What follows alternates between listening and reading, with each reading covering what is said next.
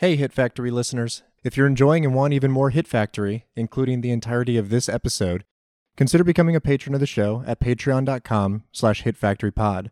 For just $5 per month, you'll get access to our premium biweekly episodes, bonus episodes, interviews, polls, and a lot more. Thanks for listening and supporting. The other thing I'll say is that Commissioner Gordon is a fucking silver fox. Oh, Holy yeah. shit. Yeah, they make him very buff in this. Oh my god. I mean, I love uncomfortably hot. I love Jeffrey Wright as Gordon. I love Gary Oldman as Gordon, but we haven't seen yet like a buff, like square jawed kind of Gordon like this before. It was rough for me. Let me tell you. We got close with J.K. Simmons for a few minutes on screen where he was ridiculously ripped with a nice mustache, but you know the sexual tension between Gordon and Batman, of course, palpable. You know, grabbing him before he leaves. Bruce, you can't do this. How do you know my name?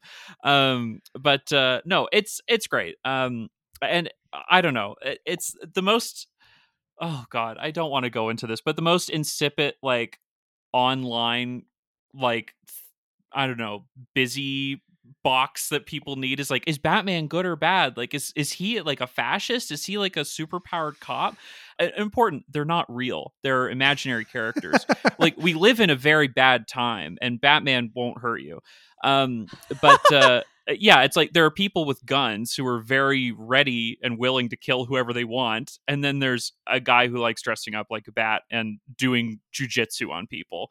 Yeah, I mean, it is a tired sort of like critique of Batman, and I'll be the first to say that I have gone there before, but I think that you have. Well, I've only done that with the Christopher Nolan Batman movies, and I think the reason for that is because Christopher Nolan's movies are so insistent on creating a sort of real world kind of quality to Batman and grounding him in a reality that like all of that stuff that plays fine in this kind of like sad boy noirish fantasy quickly becomes like kind of fascist shit. Like he's like above the law and, you know, like breaking jurisdictions and you know all that to go abroad and kidnap you know expats who need to be brought to justice locally. You know, that kind of stuff to me is the stuff where it's like, okay, I get what you're doing, Nolan, but this thing that you've created is sort of accidentally fascist.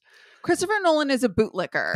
Like, his movies are fascist because he's obsessed with cops and he thinks that, like, you know, that one line.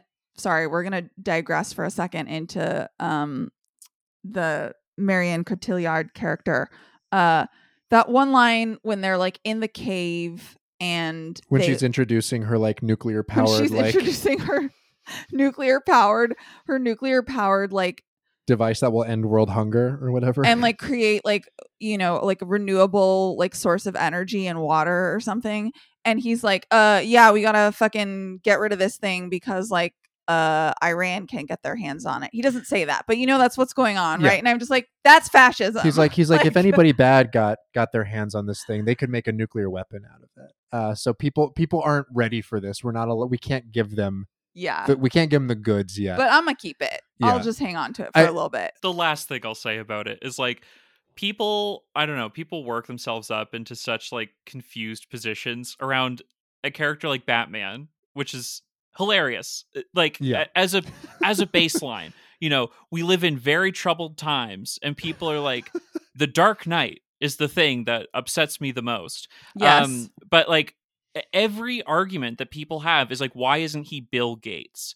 Why doesn't he give more money to charity? And why doesn't he like fund the police more? So it's like, okay, we love cops now. We want like better cops with tanks. Like what's happening? And like charity's a scam.